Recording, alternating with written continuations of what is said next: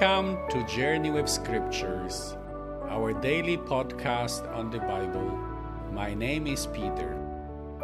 Today the church celebrates the Feast of Epiphany. Christ is revealed to the nations. Enjoy this episode, share it with others. God bless.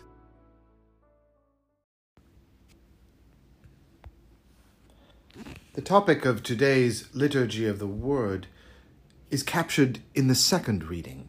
It is the mystery of Christ, previously unknown, and now revealed to the Church by the Spirit of God. What is the mystery? Behold, the Gentiles, together with the people of Abraham, are joint heirs of the promise of God. The Old Testament contained three promises: offspring, the land, and the ideal King of Justice, the Messiah. The Pentateuch ends with the fulfillment of the first two promises.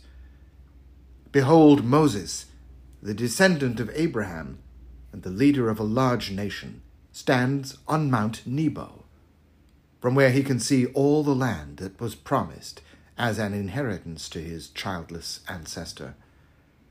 The fulfillment of the third promise took place at the birth of Jesus Christ in Bethlehem of Judah during the reign of King Herod. The birth of Jesus fulfills the prophecy of Isaiah. Darkness and gloom cover the earth, but there is light upon Jerusalem, and to this light kings and nations come today, represented by the Magi from the east. The first disciples of Jesus, all of Jewish origin, faced a shocking paradox.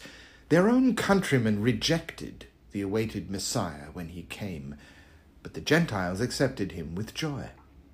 Nobody expressed this better than the Apostle to the nations in his letter to the Romans. Today's gospel presents this paradox in the form of a story filled with contrasts. Positive, the joy of the Gentiles. Negative, the fear of Herod in Jerusalem. This fear had tragic consequences. Herod murdered innocent children, and the Sanhedrin in Jerusalem condemned Christ to death. Positive, Jesus was born with the title the King of the Jews. Negative, Herod had to butter up the Roman emperor in order to gain this title. Positive, searching the skies. Science led to Christ. Negative, knowledge of prophecies did not. Positive, the Gentiles overcame a great distance to get to Jesus. Negative, Herod, the chief priests and scribes, the people of Jerusalem could not make a short, less than 2-hour pilgrimage to Bethlehem. Positive, the Gentiles worshipped the Messiah from the house and lineage of David.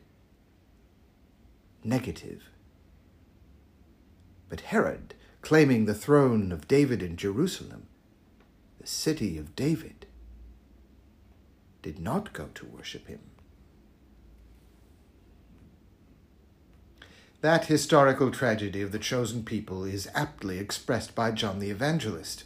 He came to his own, and his own did not receive him. Unfortunately, this tragedy is reenacted in the lives of those who consciously reject the good news and fight against the Church of Christ. Instead of going to Bethlehem, they prefer to persist in their unbelief. The Magi from the East stand in opposition to this attitude. They acknowledge Christ as their Lord, place gifts at his feet, and are led home by God's providence.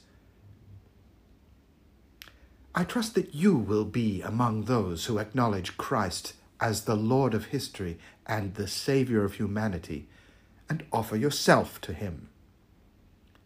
may divine providence lead you through life by another way.